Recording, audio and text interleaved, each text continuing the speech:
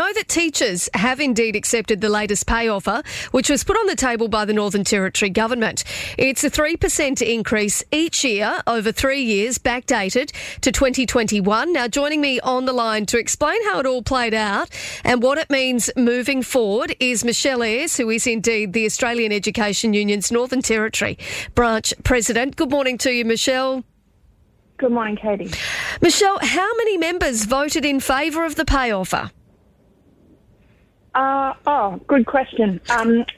There were around 900 odd members, slightly more than that, which represents 68% of the number of people who voted. Yep. However, that is only around about a 43% engagement rate across all of teachers. So it was a fairly low voter turnout.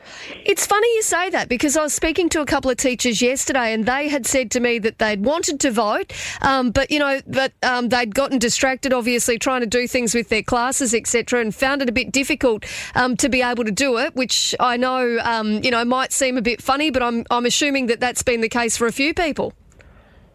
Yeah, I mean, what it is to me is it's indicative of, this is the third one of these offers that has been put to teachers this year. It's the end of the year. Teachers are burnt out, tired, overworked. The end of the year is a crazy time for teachers, really busy with school concerts and finishing up assessments and transitioning kids to next classes and making sure that everyone's got their reports. And so putting our vote on in that time, although it might be, the click of a few buttons, it's just one extra thing to do. And I think that is something that the government really needs to think about.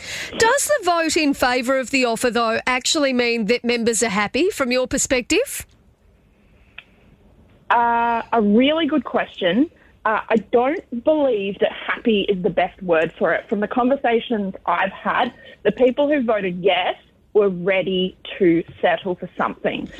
It's been 18 months since they've had a pay rise, cost of living through the roof. They're going, hey, look, 3% for October of 21, 3% for October of 22 means I'll get an immediate 6% bump to my pay. Plus back pay, I could really use that right now. Now, we would really like to see those figures be a bit higher, potentially a cost of living bonus or something in there to help with the crushing CPI right now.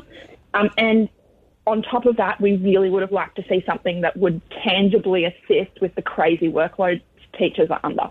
So does this put an end to the negotiations, Michelle, from your perspective, or not?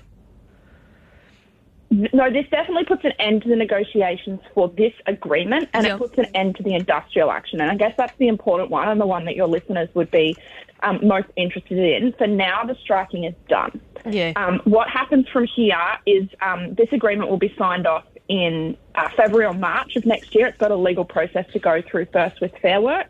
Teachers will receive their pay rise and their back pay then, and then we will go back to the table in 2024 for a new agreement. And that's the point when the negotiations will recommence, and we'd be looking to get those negotiations underway sooner rather than later so that we don't end up in the same situation where we're 18 months behind. Michelle, we've tried our best to get some clarity, of course, around how exactly this pay rise is going to be funded. We were told by the Education Minister last week that it's definitely coming out of Education Department funding, but has there been much sort of further clarity or anything formally from your understanding put to the schools at this stage?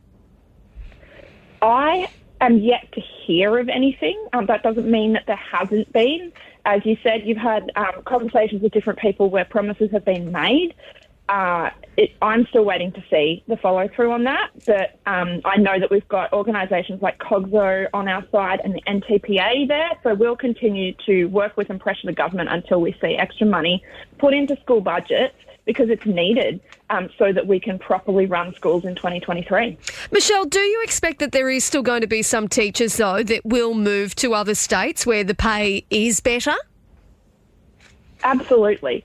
So I think there's two parts to that question. First of all, with the signing of this new agreement, pay in the Northern Territory will go back to being marginally more than around the country, at least for now. We should go back to being the highest paid in the country, which will help with recruiting teachers to the Territory. However, it is December, it is the middle of December, a lot of teachers have already made their plans for 2023, whether that's teachers who are leaving the territory or teachers in other states who have taken other jobs already. So it will be really interesting to see how that fact plays into this and where we end up at the start of 2023. So do you reckon that parents can sort of take confidence knowing that classrooms are going to be adequately staffed next year, or do you think that we're going to see some gaps? Yeah, another good question.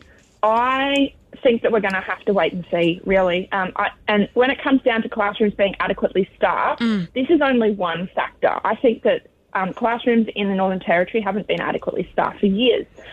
Education in the Northern Territory hasn't been well funded for years. I think we've talked a little about that in the past. And this is another hurdle that we're going through. We've been through a pandemic. We've been through, multiple hurdles. We've been through these cost of living things, this teacher shortage. This is something else that we're going to have to figure out. And I think the teachers that are there and are in the Territory are sewing themselves in so hard to make sure that kids don't miss out and that those parents' kids really get what they need, the best education possible. Well, Michelle Ayres, I really appreciate all your time throughout the year, and please keep in contact with us over the Christmas break. Let us know how things are tracking for early next year, particularly once school is due to resume. I'll be really interested to see, whether we've got a number of vacancies or how it's all looking. But thanks so much for your time. Hope you have a great Christmas. Thank you heaps, Katie, and Merry Christmas to your listeners. Thank you.